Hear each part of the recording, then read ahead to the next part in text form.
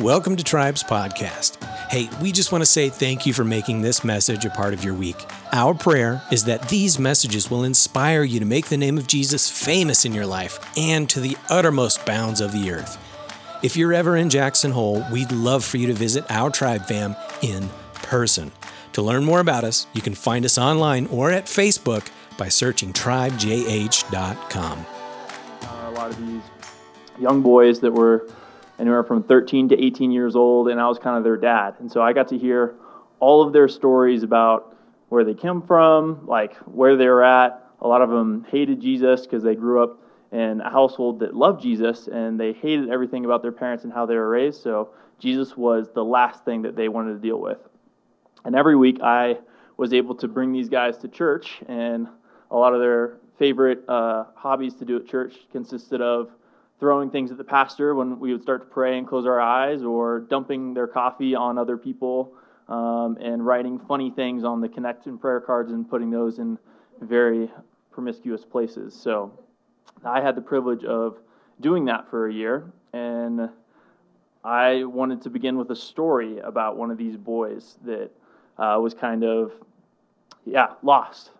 So one of these weeks when he was sitting in church, he, for whatever reason, something the pastor said kind of triggered him. It opened his eyes, and for the first time, he was kind of able to hear things clearly for the first time. He didn't exactly tell me or remember what exactly the pastor said, but essentially, this is what led to his transformation, taking a boy and turning him into a man. For the first time, he was open to accept the responsibility and the mantle of responsibility for his life, to accept where he was at and realize things aren't going right. His parents had sent him away halfway across the country to this place in Texas where he was basically at rock bottom. And for the first time, he was presented with the choice to, okay, do I claim to know Jesus. I've been a Christian my whole life, and I've sat in plenty of church services just like this, and I'm just kind of going through the motions, and where has that gotten me? It's gotten me to rock bottom. And so, for those of you that know me very well, this boy was actually me. I, in high school, sat in church just like this, going through the motions every week, talking about God, being raised with good values, and I was basically at rock bottom. I was just like one of these boys at this boarding school that had a terrible relationship with his family, was living in rebellion and disobedience, and was so far away from God, but he had no idea. So for this week, we're going to discuss the importance of transformation, the kind of transformation that takes a boy from a man, the kind that takes a worm and turns it into a beautiful butterfly, and I think it's the most similar to a fire that passes through a valley and brings about new life. So, why transformation? Why transformation? Well, evidence. I think we might have a slide for this too. The reason for transformation is that it is the evidence that we know Jesus. I think it was back one more. It is the evidence that we know Jesus. In 2 Corinthians chapter 5, verse 17, it says, "Therefore, if anyone is in Christ, he is a new creation. The old has passed away, behold, the new has come."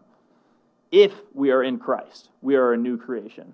This is speaking of that transformation, that inward transformation that we should live. Our lives, when we truly accept and follow Jesus, should look completely different than what it once was. If you were a little worm, you should now look like a butterfly, now that you actually have you know Jesus and you have a saving relationship with him in your life. Another verse is in Isaiah 49, chapter 6. It says, "I will also make you a light for the Gentiles, that my salvation may reach to the ends of the earth." One of the other reasons for transformation is that it is a witness to all those around us. I don't know about you guys, but the stories that I hear about people that went through a crazy transformation when they met Jesus, that's what inspires me. It's pretty rare that you hear someone being like, "Oh yeah, like I met Jesus and nothing in my life changed." Like, is that something that really inspires you to go out? And I'm not ragging on people's testimonies that maybe have been more gradual. I'm not saying that everybody needs to have this pivotal transformation point. However, the fruits of our transformation and our saving relationship with Jesus should yield fruit and should look entirely different than before we knew Jesus. Another one is in Matthew 5, talking about being the light to the earth, being the salt. A lot of you guys know that verse. And the whole point is that we are supposed to be different, or for millennials, we're built different as Christians, right? We're supposed to not look the same as your everyday person. So, we're going to turn in our Bibles to John chapter 21, verses 15 through 19, and we're going to discuss the struggle of living this transformed life. So, Kat, you can start to queue up somebody to read for us. Some context before we read the passage is 2 weeks ago, Jesus was arrested and crucified. And now where we are at in John is that he has resurrected, he's conquered death, and he has already appeared twice to many people, including the disciples. And this is his third appearance. In his second appearance, he told the disciples to go to Galilee and to wait for him there. So where we pick up in the story is Jesus had just finished cooking breakfast for them and is now meeting them in Galilee. This is the third time that he appeared. Cool. Yeah. Kat, do we have someone that's willing to read? All right, Bates, take us away. After breakfast, Jesus asked Simon Peter, "Simon, son of John, do you love me more than these?" "Yes, Lord," Peter replied. "You know I love you." "Then feed my lambs," Jesus told him. Jesus repeated the question, "Simon, son of John, do you love me?" "Yes, Lord, you know I love you." "Then take care of my sheep," Jesus said. A third time he asked him, "Simon, son of John, do you love me?" Peter was hurt that Jesus asked the question a third time. He said, "Lord, you know everything. You know that I love you." Jesus said, "Then feed my sheep. I tell you the truth. When you were young, you were able to do as you liked. You dressed yourself and went wherever you wanted to go. But when you are old, you will stretch out your hands and others will dress you and take you where you don't want them to go." Jesus said this to let him know by what kind of death he would glorify God. Then Jesus told him, "Follow me." Peter turned around and saw behind them. I think we're good to stop at 19. We're done. That's perfect, yeah. Great job. I'm just so excited. I know, dude. The Word of God, it's good. I love it, too. I would love to hear from you guys what particularly stands out from this passage. What do you guys see in here that maybe you haven't seen before, something that jumps off the page to you guys?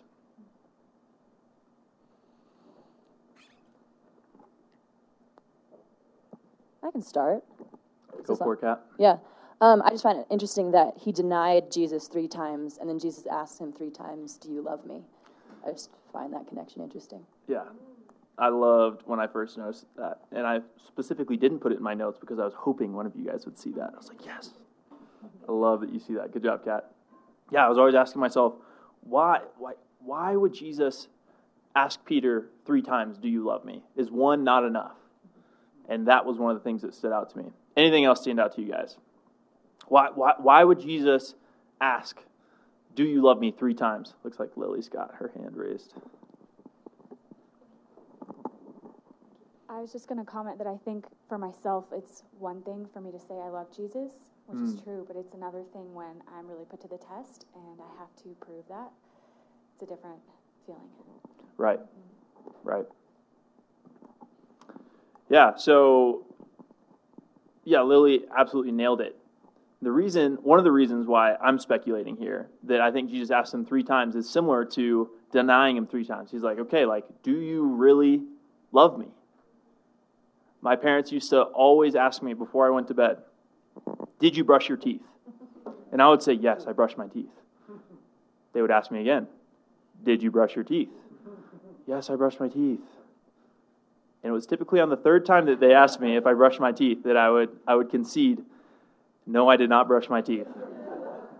And so I would eventually go, I know. And I would have to go and brush my teeth after the 3rd time, right? And so I think similarly, this is one of the reasons why Jesus asked John, Jesus asked Simon Peter 3 times, do you love me? Just like Lily said, is almost as a test of seeing, when I ask you 3 times, can you really look me in the eyes and say yes? So something really interesting that when you get into the the Greek, is they're actually using different kinds of love as they talk. So every time, or not every time, the first 2 times that Jesus asked Peter, do you love me? He asked using agape love. So a lot of us know agape love is basically the form of God's love. It's like this perfect love. It's self-sacrificing. It is laying your life down for another one, just as Jesus did for us. That is the agape love. It actually is in the verb form, and one of the quotes it said to define, it's agapao. It says, a free and decisive act determined by its subject. It's a choice, right? Love is as a choice. And when Jesus asks the first 2 times, Simon responds using a different kind of love, phileo love, which is, in a sense, the love of a friend, somebody outside of your family. So one might say that Simon was friend-zoning Jesus here, right? Jesus is trying to define their relationship. How much do you love me, right? And Simon's responding, I love you like the love of a friend, the first 2 times, which is hard. I'm sure that's hard to hear as Jesus. And Jesus knows. He's like, you denied me 3 times. I know that your love for me is not perfect. I know it is not this godly, self-sacrificing, lay your life down for me kind of love. So the 3rd time that Jesus asks, do you love me? He also uses phileo love, just as Simon had. And Peter responds a little bit differently. He says, God, you are all-knowing. You know my heart. You know that I love you, using the same kind, phileo love, once again.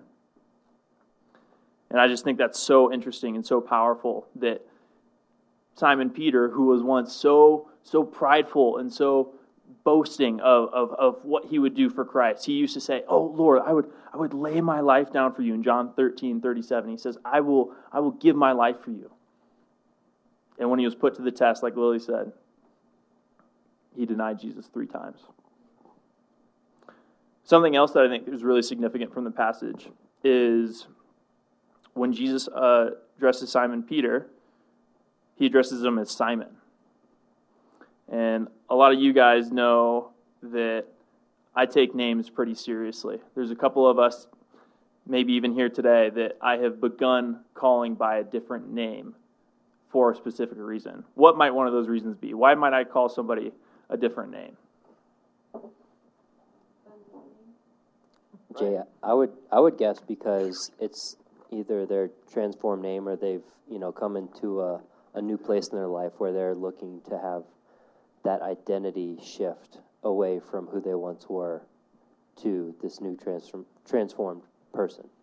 Right, yeah. So what Chris said was essentially to commemorate or show the changing from an old creation to a new creation, that you're stepping into a new life, and this name is your new creation. Alyssa also said a fun nickname. That's another thing too. I don't know about you guys, but a lot of my friends have fun nicknames. One of my nicknames in middle school was Pex, and that was YJ was Pex because I had some muscles that other middle schoolers at the time weren't able to use, and that was symbolic of my transformation into a man. Anyways, yep, right. All that to say, I think it's really significant that Jesus called him Simon in this time. As Jesus came to Galilee, he found the disciples doing something. If anybody read just a little bit earlier, you can look back in the previous verses just above 15. What were the disciples doing? They were fishing. And for those of you that know Simon, back in Luke chapter 5, what did Jesus find Simon doing? Fishing, right? So Jesus told the disciples to go to Galilee and wait for him there. And the disciples, getting a little antsy, started going back to their old way of life. They could have been doing so many different things. They could have been out preaching the gospel and making disciples like Jesus told them to do, or just waiting there for him to come back. But what were they doing? They went back to their old way of life. And so I think even in this passage, you see Simon Peter called Simon. You see him addressed as Peter. But Jesus specifically, some suggest that the reason he called him Simon was to call attention to the fact that he was returning to his old way of life. And so similarly, with some of the people that are in this room, I will call them by their old creation name when I see them backsliding into their old way of life. Or when they are becoming their new creation, I call them by that name as well. Something you guys may not know about me is that my real name is actually Jonathan. All of you guys probably know me here as Jay, and that actually was very symbolic. I didn't know it at the time, but I changed my name to Jay when I went to college, right after I had rediscovered God and embraced this transformed faith from that story I told you guys earlier. And now Nina and her whole side of the family knows me as Jay. My family still will call me Jonathan. They're like trying to make the change, but I think it's really symbolic that I have entered into that new creation phase of my life. Jonathan is in a sense dead, and Jay has come alive and really embraced this faith in me. One more thing stands out to me from this passage. There's a lot of things that stand out to me from this passage. In the first response that Jesus asks, when Jesus asks the first time, he asks it in a specific way. Can anybody point out exactly like why that ask was different? There's a word that he uses. I think Kate's got it. There's a word that he uses that's a little vague. Well, maybe I'm seeing it. It's okay, yeah. I did notice this earlier, that in the first one, he says, "Do you love me more than these?" Yes, nailed it. What's he talking about? What is these? I know, I'm like the other disciples. That is sort of what I'm like, do you love me more than these? Right. The fish. Oh, there we go. So those are kind of the two main options we have here. Brian pointed out the other is Jesus is asking Simon if he loves him more than these fish, or like Kate pointed out, more than these disciples. And so there's arguments for both. The disciples is interesting to think about, considering that Simon used to boast all the time, like, right? Him and John used to go head to head about, oh, who does Jesus love the most? Oh, I'm better, this, that, like, I'm faster, whatever you want to talk about, and how they compare themselves. But I think after denying Jesus 3 times, Simon Peter's been a little humbled, kind of tail between the legs. And so in this passage, the fact that he was caught fishing by Jesus on the shore makes me think that he's comparing him to the fish, saying, do you love me more than your old way of life? Right? And so you might be asking, okay, Jay, this passage is talking about love. What does this have to do with transformation? Are we going off in the weeds already? And I think this is a big, big piece of what has to do with transformation is, do you love me more than your old way of life? It's not hard for people who are lost or maybe don't know Jesus to maybe see that they have a need for a Savior. They're living in, they're tangled and wrapped up in all sorts of addictions. They have a whole history of broken relationships. A lot of them themselves can see that they need a Savior. But I think the people that really have the hardest time knowing and understanding that they need to experience transformation is people just like Simon Peter, who are close to God, who walk with Him, who claim to love Him. Those are the people that often forget that they are in need just as much as those lost people, that they need transformation just as much. Not even Jesus' closest followers were immune to forgetting this. It's so easy to backslide into our old habits. It's so easy to boast of our faith Jesus, I'll lay my life down for you. But what does that look like when it's actually put to the test? Are we those same hypocritical Christians that when we are put to the test, our love grows cold? Are we the same Christians that boast of this and get caught living just like the world when we're called to live a completely transformed life? It's so easy to not love God the way that we should. So when I was in high school, and still now, I needed to wake up to this reality. And one of the questions that helped me to realize this was, how much do I love Jesus? Do I need to be asked 3 times to actually allow the scales from my eyes to be removed, to allow the covers over my ears to actually be able to hear what Jesus is trying to say to me? What level are you on with Jesus? Do you just like Jesus? Are you guys just texting? Are you just chilling with Jesus? Or do you love Jesus? Right? Are you past the friend zone? Is he really the Lord and Savior of your life? Or I love that Brian says the leader of your life. How committed are we to him? Is our faith just an accolade that we like to wear on our little Sunday morning? Oh yeah, I go to church sometimes. Or are we really sold out? Are we all in? When I leave this room, it might be easy in this room right now. I mean, in the evenings, it might be a little bit harder to be a Christian. But right now, in this room, surrounded by Christians and people who claim to love Jesus, it's not too hard to say that you love Jesus if you were asked. But what does it look like the rest of this week?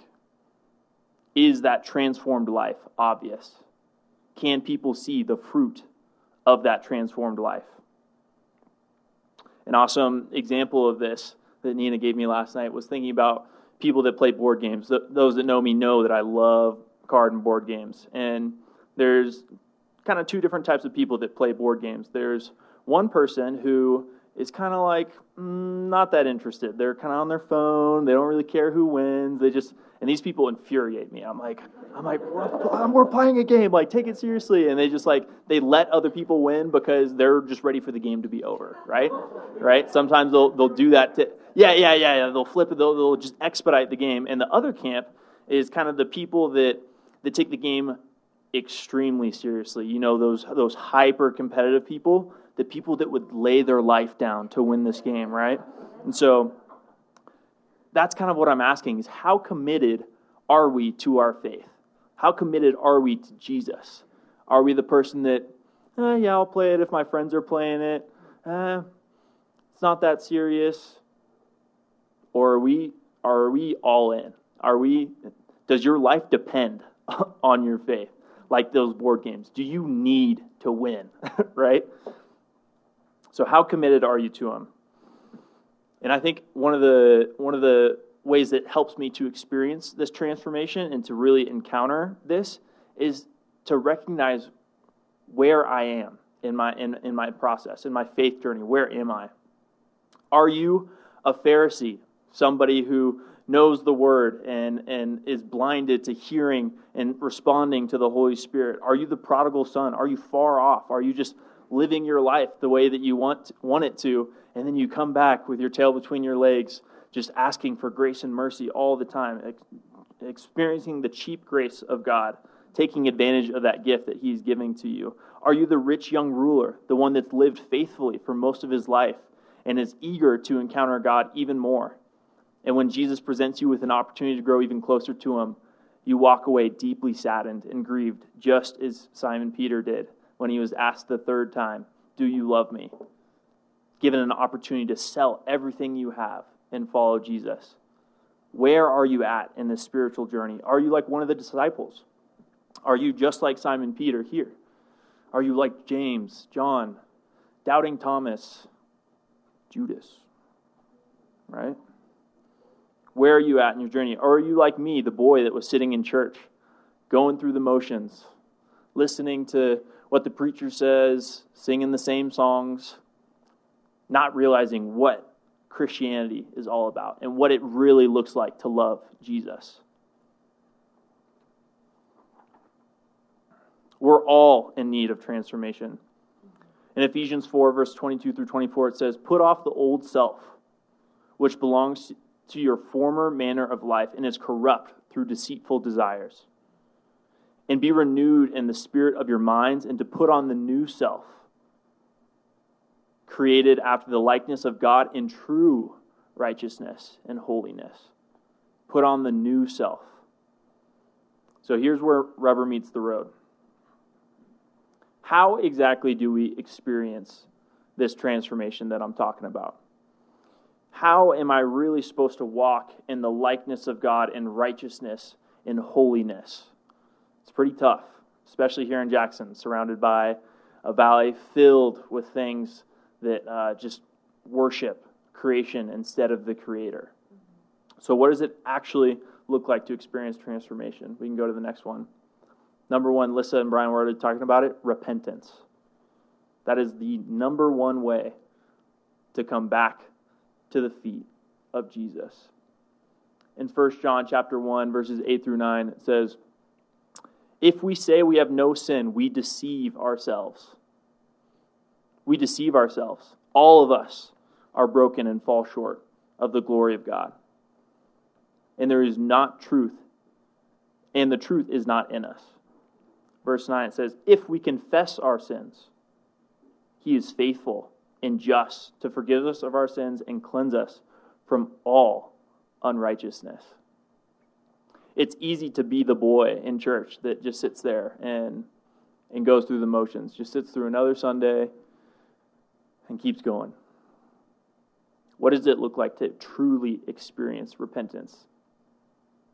Because all of us need it. Doesn't matter how long you've been here. Doesn't matter if you're Brian and you pastor a church. We are all sinful and fall short.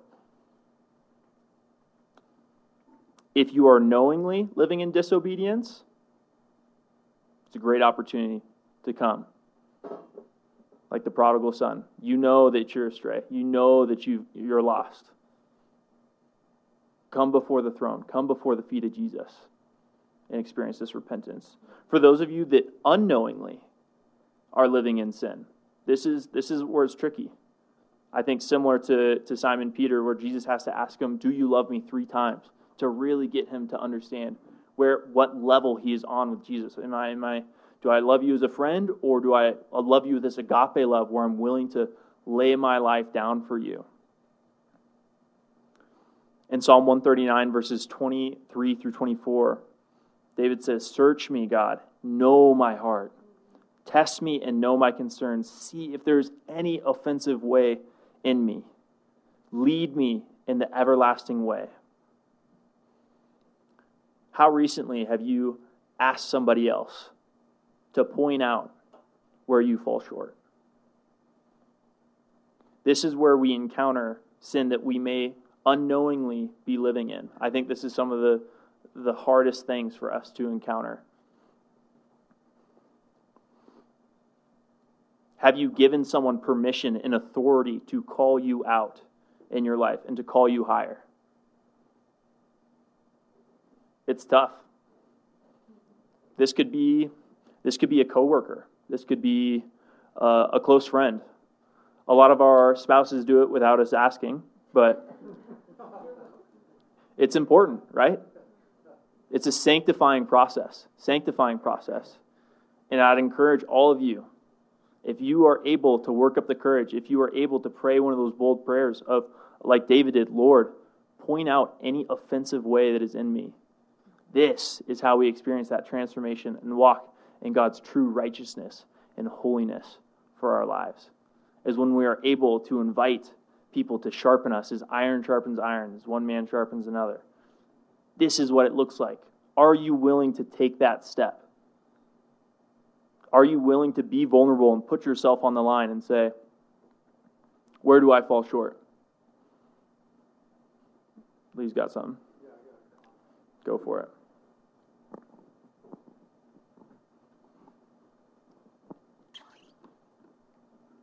For me,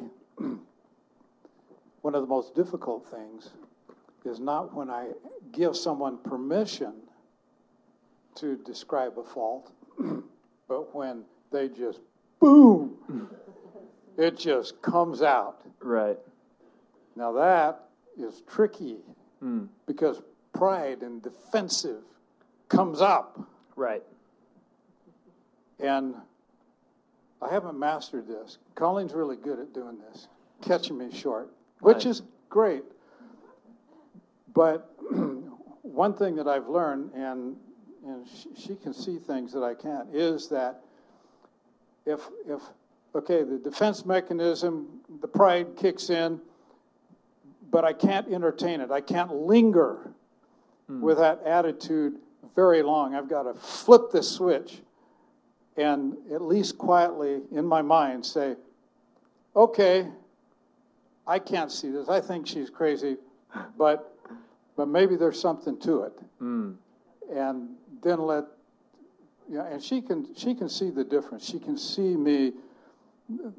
She can see the anger dissipating, and then she will pray, and it's taken a lot of years to get there. Definitely. Lee brings up a great point. Oftentimes, similar to those of us that have spouses, our feedback on where we fall short comes when we are not ready. It just comes, right? And how we respond to this, our knee-jerk reaction is the human's response to put up walls, to get defensive, to say, nope, that's not me, nope, that's not you. We can name off a list of excuses, we can do whatever. Our knee-jerk reaction is not to accept responsibility. The thing that the pastor said that led to my transformation was, you are not a victim. And when that set in, and when I stopped just like pointing the finger and saying, like, at the time, my parents had caught me living in sexual sin and deceit and everything like that. And I was like, oh, you guys don't understand. Like, you guys are the worst parents. Like, taking away my phone and not letting me drive. Oh, man, like, you guys are the worst. And no part of me was willing to accept responsibility for where I had fallen short. I was defensive.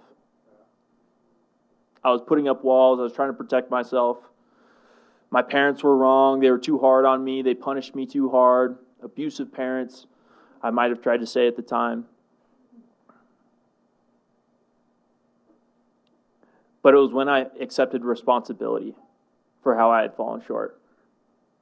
That's when I was able to experience transformation. And so similar to what Lee was describing, and I think Chris has got a comment too, similar to what Lee was describing is sometimes it takes time to let those things sink in. I remember when I was back in Texas, my mentor out there, I was wakeboarding behind the boat, and I'm jumping the wake and stuff like that, and I'm like, man, like I really just need to like get more air, and man, like I don't know what I'm not doing right. Like, I'm not getting enough air to be able to do certain tricks. And he was like, oh, well, he's like, you need to cut harder. And I'm like I'm cutting as hard as I can. Like, you literally can't cut harder than the way that I'm doing. And this guy he can do backflips and everything like that. And I'm telling him that I know better than he does. And he's driving the boat. He's watching me behind the wake.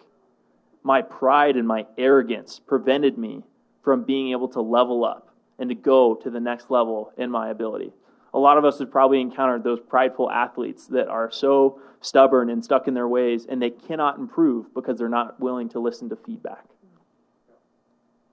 And it was later that night that I realized, I totally missed it. In that moment, my pride distracted me from being able to accept the feedback and realize that it was accurate. I didn't understand what he was offering me. Chris, you got a comment? Yeah, so Jay, I've been trying to put myself in Peter's shoes and kind of the real relationship that he had with Jesus, when this could have been the next direct address that Jesus talked to Peter after he had, said that he would follow him to death. And so Peter's dealing with the guilt and the shame of having denied the Lord, and Jesus was still fully man at that time. So coming from the Lord's point of view, Jesus is probably still wanting to hear Peter say, I'm sorry, and Peter's denying the fact that he didn't choose to love Jesus when it came down to crunch time. And Peter continues to, nowhere in this does it show that Peter repented and said, I'm sorry, I failed you, Lord. Like, I'm not worthy. So he was dealing with this identity crisis of like, I saw this vision of the kingdom of how this was going to go, and now Jesus is asking if I love him, and he's telling me to take care of his sheep, feed them, and care for them. Like, this is totally blowing Peter's whole vision of having lived with Jesus for years. Right. Yeah. I don't see anywhere where Peter comes to Jesus and says, "Oh, like I'm sorry for denying you. Like I'll try better. Please forgive me." Jesus is just asking, "Do you love me?" And Peter's saying, "Of course I love you. Of course I love you." As a friend. What does it look like to embrace that repentance? Where do I fall short? We all do. Just like that verse in 1 John. If we say we have no sin, if we say that we are perfect, if we are just like Christ, which we are called to strive to be, don't get me wrong, we are called to strive to be like Christ. We shouldn't just sit and wallow in our sin and submit to it. Are we confessing sin? Are we being confronted by our sin? Hopefully we can do that internally. But if we are not doing that internally and by ourselves, are we asking others to confront us with that? Where do I fall short? Giving them permission and authority. Because when you're able to ask that question and ask people to bring that to you, it's not going to take you by surprise. You are going to be more open. You're like, I asked for this. Am I ready to hear it? How do you prepare your heart to really come before Jesus on your knees and repent for where you fall short, whether it's knowingly and you're living in rebellion or unknowingly? The second way we can experience transformation is through a study that I've been doing through Practicing the Way. For those of you that know John Mark Comer, he's released all these awesome studies on how to live just like Jesus. And what stands out to me is subtraction, not addition. A lot of people, I would go so far as to say most of us live extremely busy lives. All of us. We're going from A to B. Our days are packed full of stuff. I got work. I got relationships I got to take care of. There's people I got to provide for, things I got to do. And on top of that, there's hobbies that I want to do. There's dreams that I'm trying to chase. To experience transformation, it's not about adding more onto our already busy lives. It's not about, pray harder and read your Bible more and do more good works and serve more. That's not necessarily where you experience transformation. Those things are good, and we should do those things as Christians that love Jesus. But that's not necessarily going to transform you. What John Mark Comer encourages us to do is to take things out. Make room for that transformation. One of the recent challenges in his study was, if you don't have time to pray 30 minutes a day, you need to seriously reconsider how you spend your time. You need to take an audit of your life. Because I'm like, 30 minutes? Like, you think I just have time to sit down and just have 30 minutes of prayer?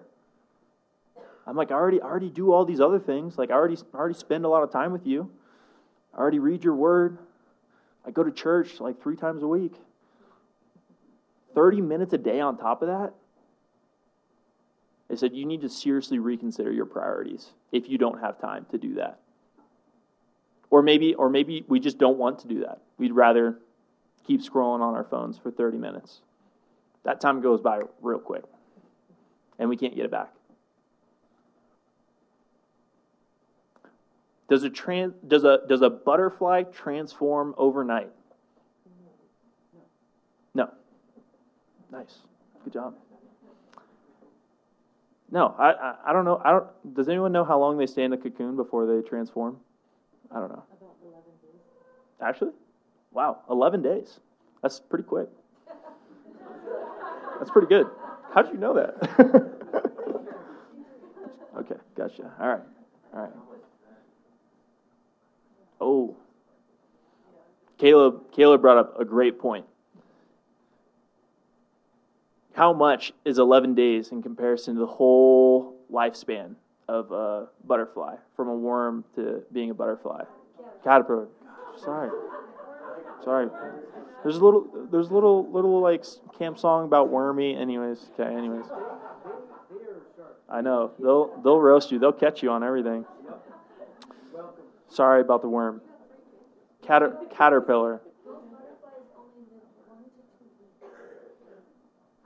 Caterpillars or butterflies? So butterflies living the transformed life. Lissa, just fact check this. Butterflies live 1 to 2 weeks? Yes, it's 15 to 29 days at most. Wow. What about the monarchs that do that? I know. Half of their life is transformation. Wow. Tyler just said it plainly. Half of their life is transformation. As Christians, we're called to do that for our entire lives. We are called to be transformed our entire lives. Like I said earlier, it's so easy for us to point the finger and be like, oh, that person's lost. They don't know Jesus. They need to encounter him and be saved. We, as Christians, who maybe already have a saving relationship with Jesus, just as much need to be transformed in our lives.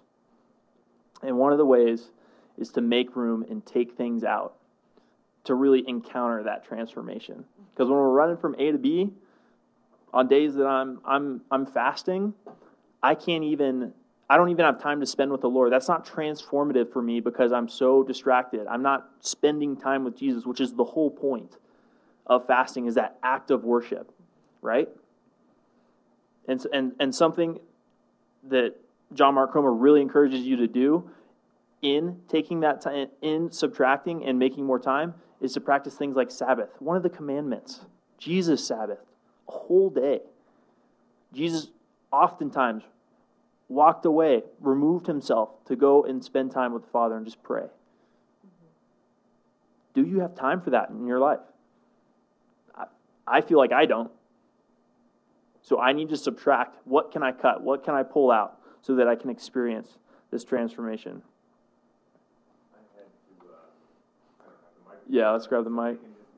Lissa, if you want to come up and start playing. I had to rewind the tape a little bit. I know you said John 21, 15 through 19, but I needed the rest of the story. Yeah. And in verse 6, he tells them to throw the net on the right-hand side of the boat, which is basically telling them to do a 180. Turn around and transform and try something else, something that hasn't been working for you. So that was pretty telling for me. Tyler, you want to come up here, dude? Dang, dude, you're spitting the facts. That's another great example of how Jesus calls us to live the transformed life. What we think we know how to do, Simon Peter had been a fisher. He knows how to fish. It's not like he's just out there screwing around. He's a fisher, and he's not catching no fish. So what does Jesus tell him to do? Throw the net on the other side of the boat. My ways are so much higher than yours. Man tries to plan his ways in life, but nothing comes in comparison to what he has for us. I just wanted to leave a little bit of time at the end here to see if anybody had any last comments, any things that stood out to them, any ways that powerful stories of ways that they've experienced transformation, how they've come to encounter God, regardless of how long you've been walking with Him. Whether you know Him and you feel close to Him, or He feels far away and distant.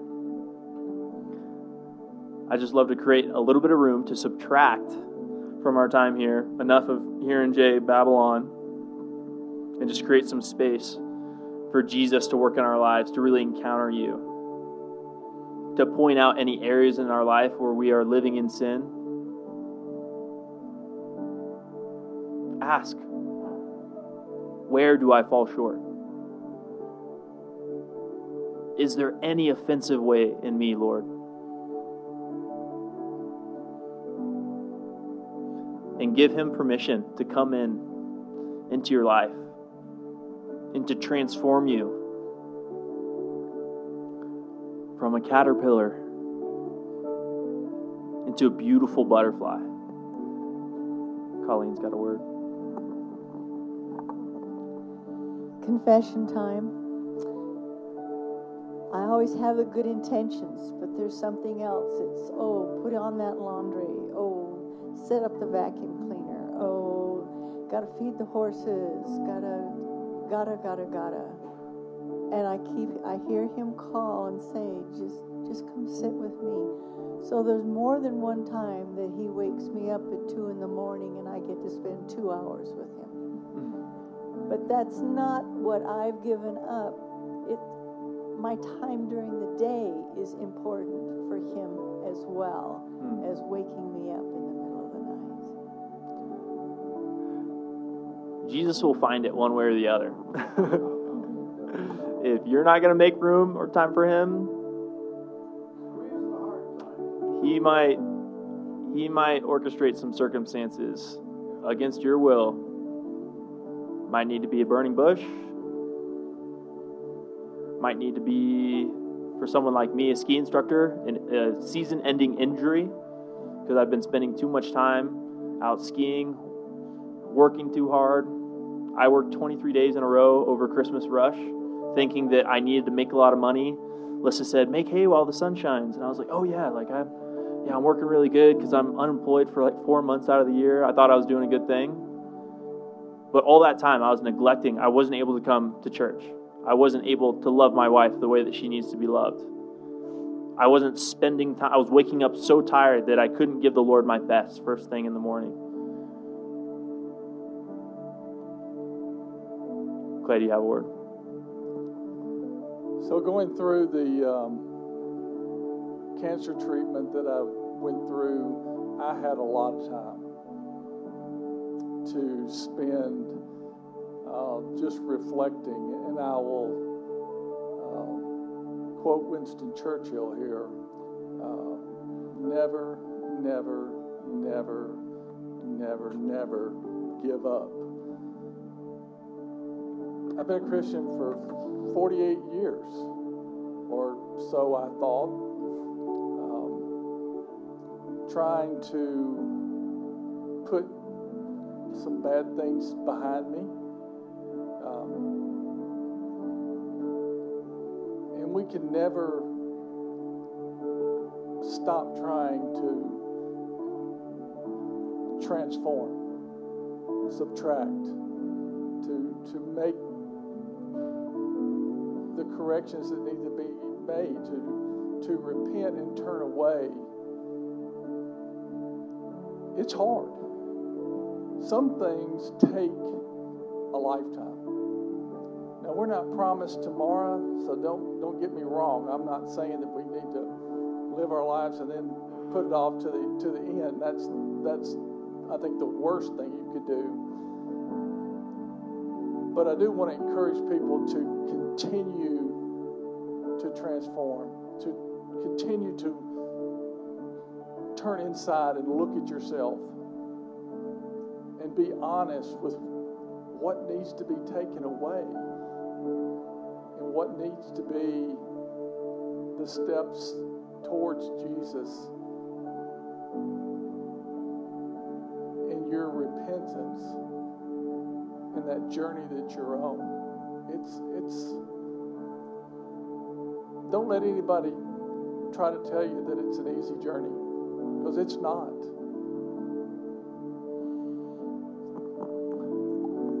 The disciples were out all night fishing, trying to catch something. Just like Peter, when Jesus first found him in Luke 5. Spent the same thing, spent all night trying to fish, not catching nothing. It's hard. It's hard work. Especially when we're living in active disobedience. It's hard to be transformed in that place.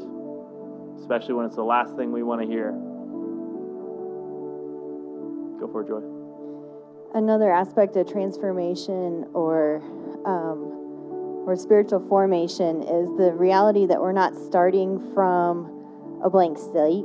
So to start today and say, okay, I'm going to be transformed into something new. Like, we've already been transformed into something coming up till today. We've all been formed by our habits and the people that we live around and the life that we've lived and the choices that we've made. And so that transformation is something that's already happened. And so it's not something that we can put off and then decide, okay, well, I'm going to keep going for a little bit longer and then I'll really work on my transformation. Actually, you're being formed all throughout that. And so the choice is now. It's not a matter of what do I want to be transformed into. It's what have I already been transformed into. And to take that and then make those subtractions or additions, and the part of the subtraction is that active resistance to what's already been transforming you, and cutting those things out that are already have already had an influence of forming you, and then choosing a different way. It's something that Joy actually got us John Mark Comer's book, Practicing the Way. And what he says there is, it's not a question of if you are being transformed. It's what you are being transformed by.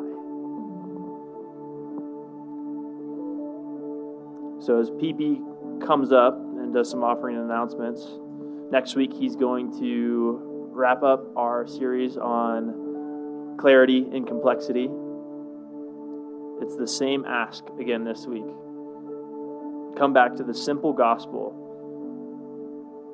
Jesus, I need you in my life to change me, to encounter me. Do you love me?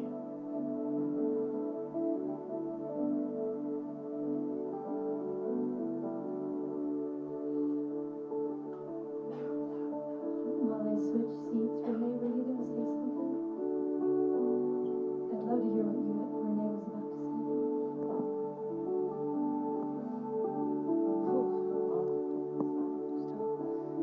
Well, I had all my books open. I just closed them like, this is the second week in a row I wanted to share this. And so I'll just go off of memory. But last week we were talking about when Jesus spoke, I am. He spoke his name, the self-existent one, to a large group of people. The only people that were knocked on their butts by the reality of his presence and his glory were heathens. People that didn't even know who he was. But the people that were familiar with him, his disciples, and the people that were religious, they stood. They were not impacted by his presence. And so I just proceeded to self-analyze, like, okay, Lord, is that just for me? Like, is there a religious spirit in me that's preventing me from experiencing your fullness?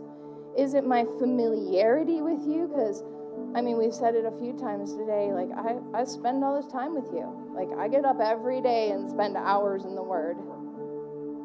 But am I being transformed? Maybe not as much as I could. And then as I was reading, I brought 2 Bibles today, my NIV and I brought my Passion Translation. And although I can't read it as well as Schuler, I mean, basically, you know, in the scripture we read today, it was saying in the Aramaic, the word for love that he used meant to burn with passion. And I think in a moment of self-reflection, like every day, if we pray for 30 minutes, if we read our word for 2 hours, whatever it is, are we burning with passion from it? Is that the result of our subtraction? And I think that's our end goal. I mean, we all came to Christ. Well, those of us who did come to Christ in this room came to Christ because we had a revelation of his self-sacrificing love for us when we don't deserve it. And so my prayer for myself and everyone in this room is that we burn with passion and are transformed by the revelation of that love.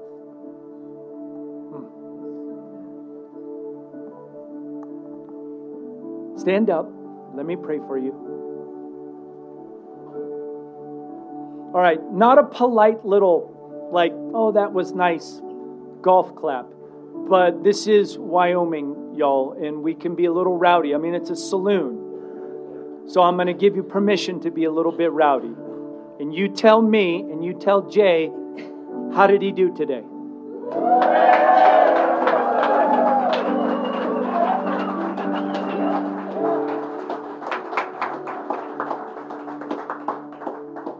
Well said. Lord Jesus, thank you so much for our tribe fam here.